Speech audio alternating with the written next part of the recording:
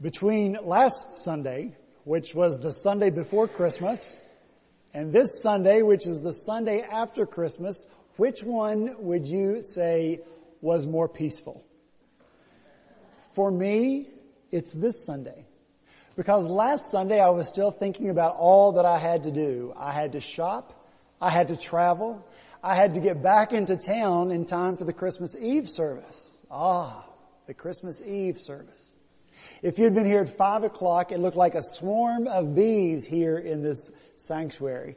The choir was rehearsing their songs. The soloists were rehearsing their songs. The deacons were folding bulletins and breaking bread and filling cups for communion. The sound man was up there and setting up microphones. And people were down here in front finishing the ornaments that we were going to give out to the children.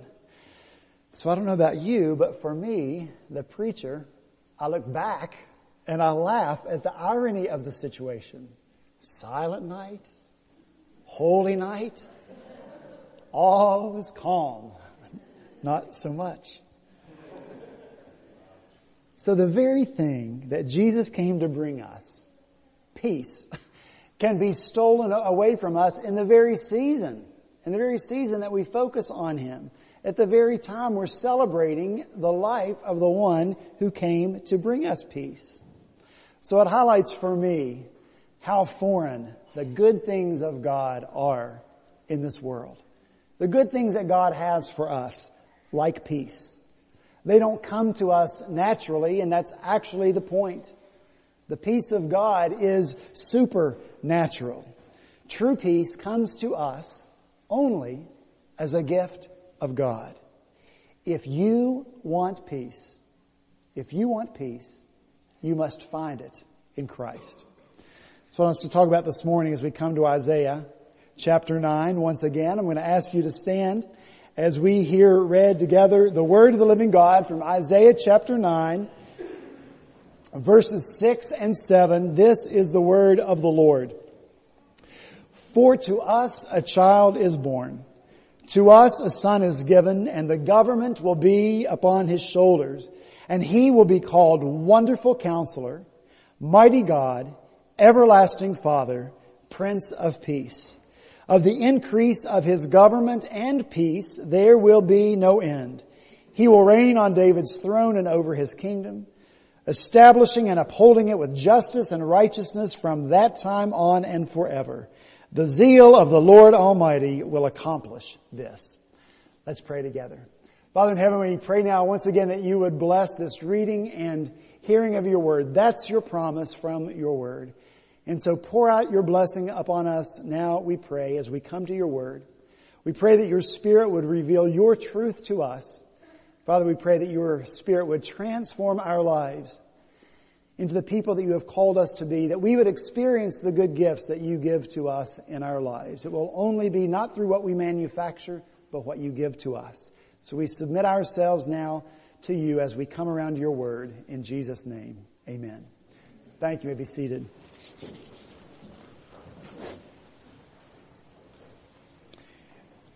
Last week, as we looked at these same verses, we reflected on this personal gift that God has given to us in the Lord Jesus Christ.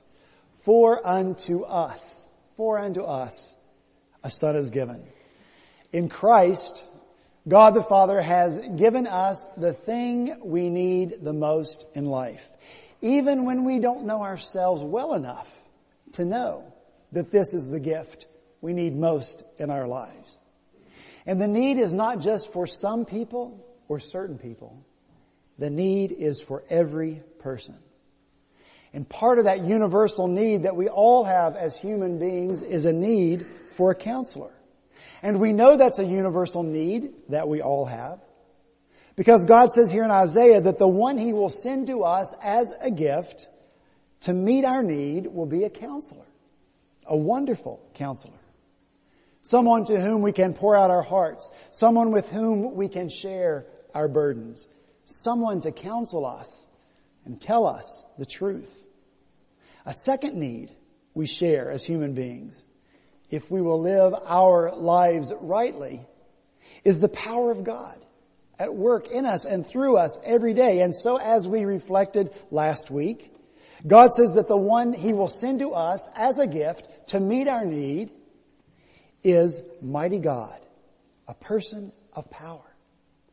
A person that has the power to release us from the grip of sin and the devastation that it brings.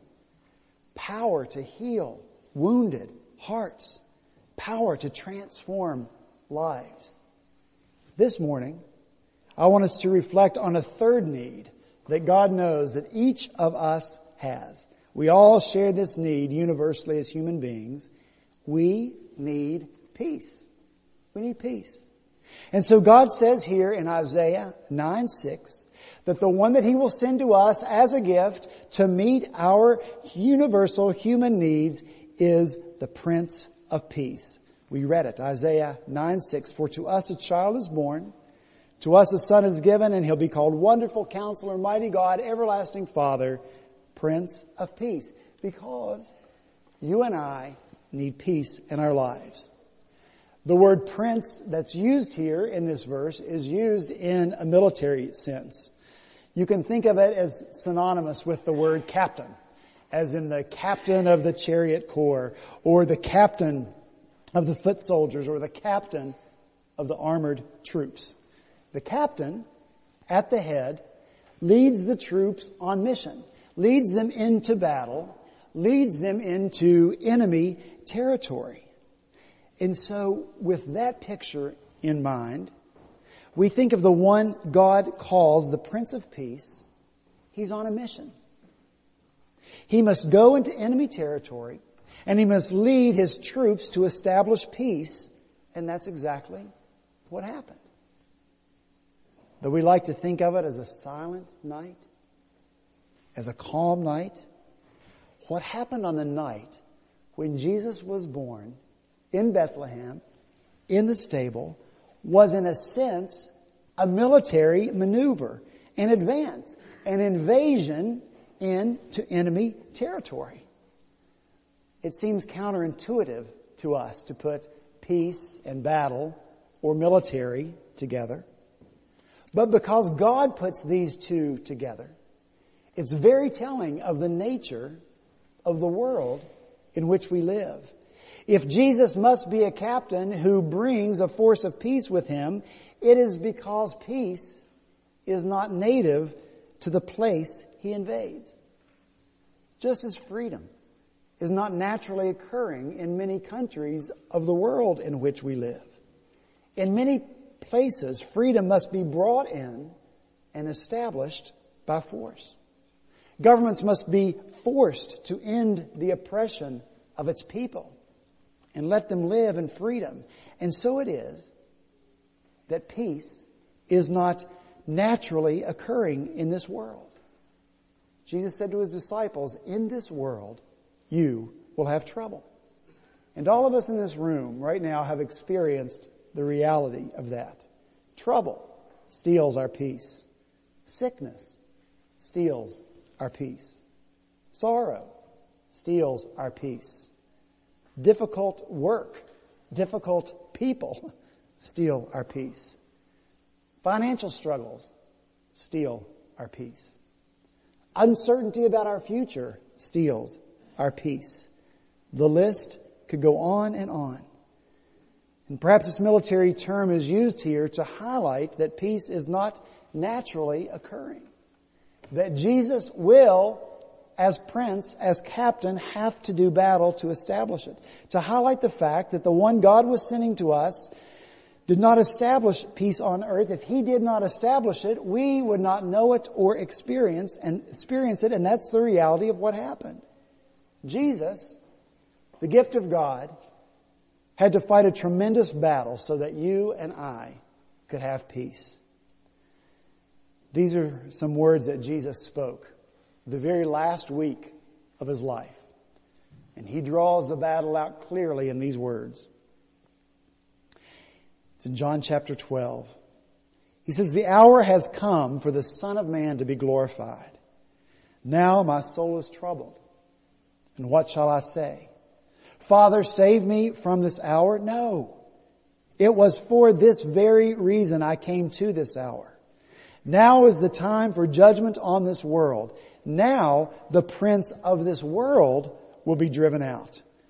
And I, when I am lifted up from the earth, will draw all people to myself. He said this to show the kind of death he was going to die. So you see, the battle lines are drawn here between Jesus, the Prince of Peace, and Satan, the prince of this world. And the battleground was the cross. And the cross is always an ugly place because a cross is an instrument of torture. It was especially ugly when Jesus, the Son of God, was nailed to one. Darkness covered the land in the middle of the day when Jesus hung there. Because the sin of the world, your sin and my sin, was being placed on the perfect, holy Son of God. It won't take you long to think of the ugliness of some sin in your life. Jesus took it all on. All the ugliness of it. Not only for you and me, but for the world. No wonder the cross is a place of such darkness and ugliness and death. It couldn't be otherwise. When have you ever seen a beautiful battleground? Never. At least not until all the carnage is removed. And perhaps later flowers are planted there or a marble marker erected to commemorate the battle. The cross was a battlefield as Jesus battled to stay there. As Jesus battled not to call on a legion of angels that would have come to his rescue had he called out to them. Were Jesus to have done that, the price of sin would not have been paid and we would never know peace. So what did Jesus do? He remained on the cross and he battled on and he battled on. And when he knew the battle had ended, he said, "It is finished," and he bowed his head and he died. And that was the end of the battle that the Prince of Peace initiated in the cover of darkness on that silent night on which he was born. In that moment on the cross, it appeared as if Jesus had lost the battle. It looked as if Jesus should concede the victory to the prince of this world, so that the prince of this world could begin his victory celebration and establish himself not just as prince of the world, but king of the world. But that victory was short-lived. Jesus' death was the victory. Jesus was the victory, not the defeat. The death on the cross that Jesus would not avoid, the death on the cross from which Jesus refused to call out for rescue, the death that he boldly and willingly endured was not a defeat. His death was the required strategy to win the battle, to defeat the power of death and the oppression of sin. On the third day, he was raised to life by the power of God as proof to us that the victory was won. If death has no power over him, if death could not keep him sealed in that tomb, then death has no power over us. Is that good news? Amen. If the sin that covered Jesus could not keep him from the Father, could not keep him from life with the Father, then that sin cannot keep us from life with the Father because of Christ. The victory goes to Christ. Ding, ding, ding. He came to do battle with death, the greatest enemy of peace. He came to invade this land and to bring peace to it, and he accomplished that. This peace, listen, this peace has nothing to do whatsoever with what you or I think about it or feel about it. Doesn't matter what you think about it, what you feel about it. Romans 5:1 says, "Therefore, since we have been justified through faith, we have peace with God through our Lord Jesus Christ, through whom we have gained access by faith into this grace which we now stand." Peace is an accomplished fact. Period. Colossians 1:19. For God was pleased to have all His fullness dwell in Christ, and through Him to reconcile to Himself all things, whether things on earth or things in heaven, by making peace through His blood shed on the cross. Peace is an accomplished fact. Period. One more. Ephesians 2:12. Remember that at one time you were separate from Christ, without hope, without God in the world, but now in Christ Jesus, you who were once far away have been brought near through the blood of Jesus, for He Himself is our peace. See, this is the objective truth. The objective truth as God declares it to be. And nothing you or I can do can make it not so. Who do you know that has the power to undo what God has done? The ability to have peace with God. The ability to have peace with God will always be a possibility through faith in Christ. But it's up to each one of us, each one of you here this morning, whether you want peace or not. Real peace. Deep peace. Lasting peace. If we want that peace, it has to be on God's terms. And God says, in order for us to have that peace, we have to place our faith in Christ and the work He accomplished on the cross. When we do that, God promises to us a peace will invade our hearts. A peace that goes beyond our ability to understand. And that brings us to the subjective nature of peace. We all have feelings. We all have emotions as we live out our lives here in this world that has been so radically affected and disfigured by sin. There's no end to what you and I could worry about in our lives, and until the Prince of Peace returns, which He promises to do, our peace in this world must be achieved in a world that's hostile to it, a world in which peace is foreign, a world that attempts to reject the peace of God. I have a dear friend who had a liver transplant a few years ago. And her concern, as is the concern of every transplant patient, is rejection. What might her body do to reject this organ that her body knows is foreign to it? The peace of Christ is foreign to this world. What will the world do to try to reject it? On one occasion, after the 12 disciples had been following Jesus for a while, He called the 12 disciples around them. He had a mission for them to accomplish. He wanted them to go out into the world on their own. And so He said to them in Matthew chapter 10, as you go, proclaim this message. The kingdom of heaven has come near. Heal the sick, raise the dead, cleanse those who have leprosy, drive out demons. Freely you have received, freely give. Wow.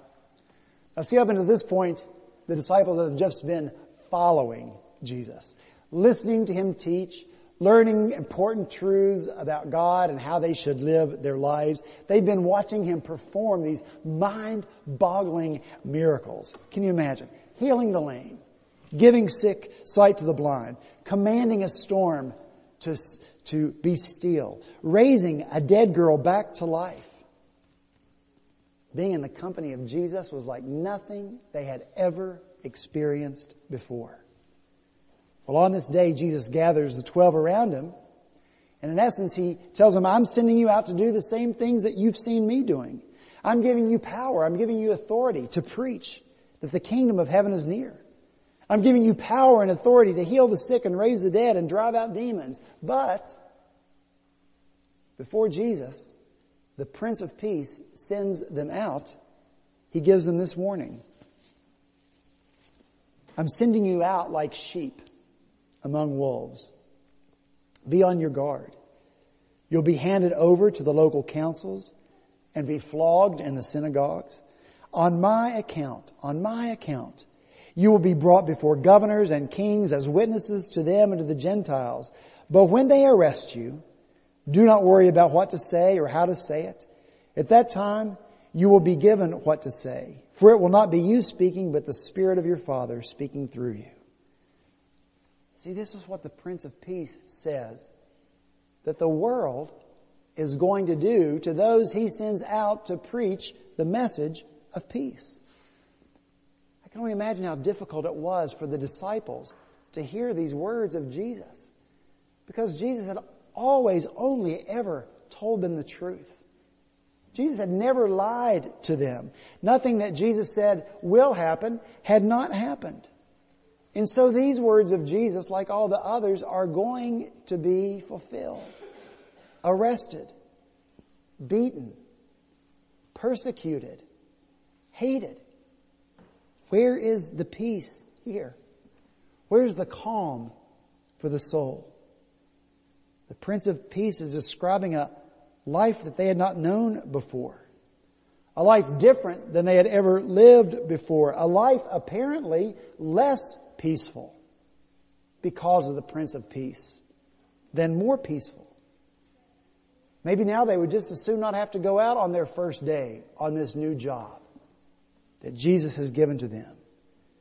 Yesterday they could face tomorrow because perhaps their biggest worry was whether they would get a hole in their fishing nets. But suddenly today they must be afraid of tomorrow. They must wonder if they have the ability to stand up and to face this new reality that Jesus is describing. But Jesus knows their hearts. He knows their fears, just as He knows ours. He knew that telling them the truth about the world and the people they might face, He knew telling the truth about tomorrow might trouble their hearts and steal away their peace. But what kind of peace did they really have apart from Jesus? How easily could that peace disappear in an unexpected instant? Same is true for us. What kind of peace do you really have in your life? And whatever that peace is, if it's not based on Christ, how quickly could it disappear in an unexpected moment? How certain is it? And what do you have to do to maintain it? What kind of acrobatics do you have to perform to manipulate and to juggle all these various parts of your life to maintain some semblance of peace? Well, Jesus continues. Before He sends out the disciples, He says, do not be afraid. Do not be afraid of those who kill the body, but cannot kill the soul. Now this sounds more like the Prince of Peace, doesn't it? Don't be afraid. Don't be afraid. And Jesus offers them hope and peace, just as He offers hope and peace to us by offering them a new perspective on their new world, their new life, their new reality in Christ. This life is not all there is. I want to repeat that so everybody hears it. This life is not all there is. The disciples' bodies that would one day be chained and beaten and pierced through with a sword and dragged through the streets and crucified upside down, those bodies were only for this life, but the soul is eternal. You see, here's the lie that Satan uses to keep us bound up in fear, and that lie is that this life is all there is. And so we do whatever we need to do, and we say whatever we have to say to preserve this life, to extend this life, to get the most pleasure out of this life, to make this life as comfortable as possible, because this is it. And so you and I become enslaved to not losing this life, or to not getting the most pleasure out of it. And the minute that the disciples or you and I begin to believe that lie, that this life is all there is, that's the moment when peace moves out of our heart. Peace just moves out and fear moves in. Because we fear the end of this life, better known as death. We fear those people and those circumstances that we believe might injure or end this life. But Jesus Christ is the Prince of Peace. the one who established everlasting peace between God and us. Hebrews chapter 2, verse 14. Since the children have flesh and blood, Jesus too shared in their humanity, so that by his death he might destroy him who holds the power of death, that is, the devil, and free those who all their lives were held in slavery by their fear of death. See, he offers us freedom from fear. By offering us this eternal perspective, this life is not all there is. Y'all know that I love the Heidelberg Confession, Heidelberg Catechism. I love it. I love question 1. I quote it often. Here it goes again. Once you memorize it, I won't do this anymore. Question 1 is, what is your only comfort? What is your only peace in life and death? And the answer is this. Here's my peace. That I am not my own, but belong both body and soul in life and in death to my faithful Savior, Jesus Christ. I'm not my own, but I belong both body and soul in life and in death to my faithful Savior, Jesus Christ. That is true peace. When you can say that, that's what Jesus wants for us. He wants peace. The last night of his life, the Last Supper that he shared with his disciples around that table. Jesus looks around the table and he makes eye contact with Peter and James and John and Andrew and Philip and Bartholomew and Matthew and Thomas and James and Thaddeus and Simon, and he says to them as he looks around the table, "Peace I leave with you. My peace I give you. I do not give it to you as the world gives. Do not let your hearts be troubled, and do not be afraid." This is like the last will and testament of the Lord. It's reading the last will and testament. What does he bequeath? What does he leave to the disciples and to us? He leaves peace. Peace I leave with you. Peace I give you. Their world in just a few hours will be rocked to its very foundation. But in the midst of it, Jesus' peace. And he concludes everything he says that night, Jesus does, around the table, by saying, "I have told you these things so that in me you may have peace." That's what Jesus wants for us. And so he dies on the cross. And then he comes back to life. And what are the first words he speaks when he comes back to life? This is Sunday night, the Sunday night of Resurrection Day. He comes to the disciples. He says, on the first day of the week, when the disciples were together, with the doors locked for fear of the Jews, Jesus came and stood among them and he said, what? Guess. What? Peace. Peace be with you. That's what he said. After he said this, he showed him his hands and his side. The disciples were overjoyed when they saw it. And again, Jesus said, what? What? Peace be with you. As the Father has sent me, I'm sending you. A week later, the disciples were in the house again, and Thomas was with them. And the doors were locked once again, and Jesus came and stood among them, and he said to them, what? Peace be with you. You see, peace is what Jesus wants for his people. Both times the Lord appeared, the disciples were not at peace. John is very clear to tell us that they were afraid. He's very clear to tell us that they were hiding behind locked doors because they were afraid of the Jews, that they would kill them as well. But Jesus comes and stands in the midst of their fear, in the midst of their worry, and he says, peace. And that's what the Lord does for us as well. Right in the midst of our worry, right in the midst of our fear, Jesus is the only one who can come and speak peace to us. Peter was there in the upper room that night. He was the leader of the disciples, and so it might have been Peter who locked the door. Or it might have been Peter who said, hey, John, make sure the door is locked. But listen to what he writes in his letter. Simon Peter, a servant and an apostle of Jesus Christ, to those who through the righteousness of our God and Savior Jesus Christ have received a faith as precious as ours, grace and peace be yours in abundance. See, this is a guy who knew the lack of peace. He's a guy who hid behind closed, locked doors. But this same man was filled with the Holy Spirit on the day of Pentecost. And he never locked a door again. And he did not live in fear anymore. He boldly proclaimed the gospel of Christ, and he died crucified upside down for the sake of the gospel. So you can believe what you want, you can say what you want, but there's something very real about the peace of Christ. And it's far easier experienced than it is explained. We can't even explain it when Jesus gives it to us. How many times have I been with a believer who's suffering some tragedy, and they've testified, I feel such peace. I know I shouldn't, but I have this peace in my heart. I'm sure the apostles could not explain the peace they had when they actually were able to die for their faith in Christ. This peace is real. Peter knows it.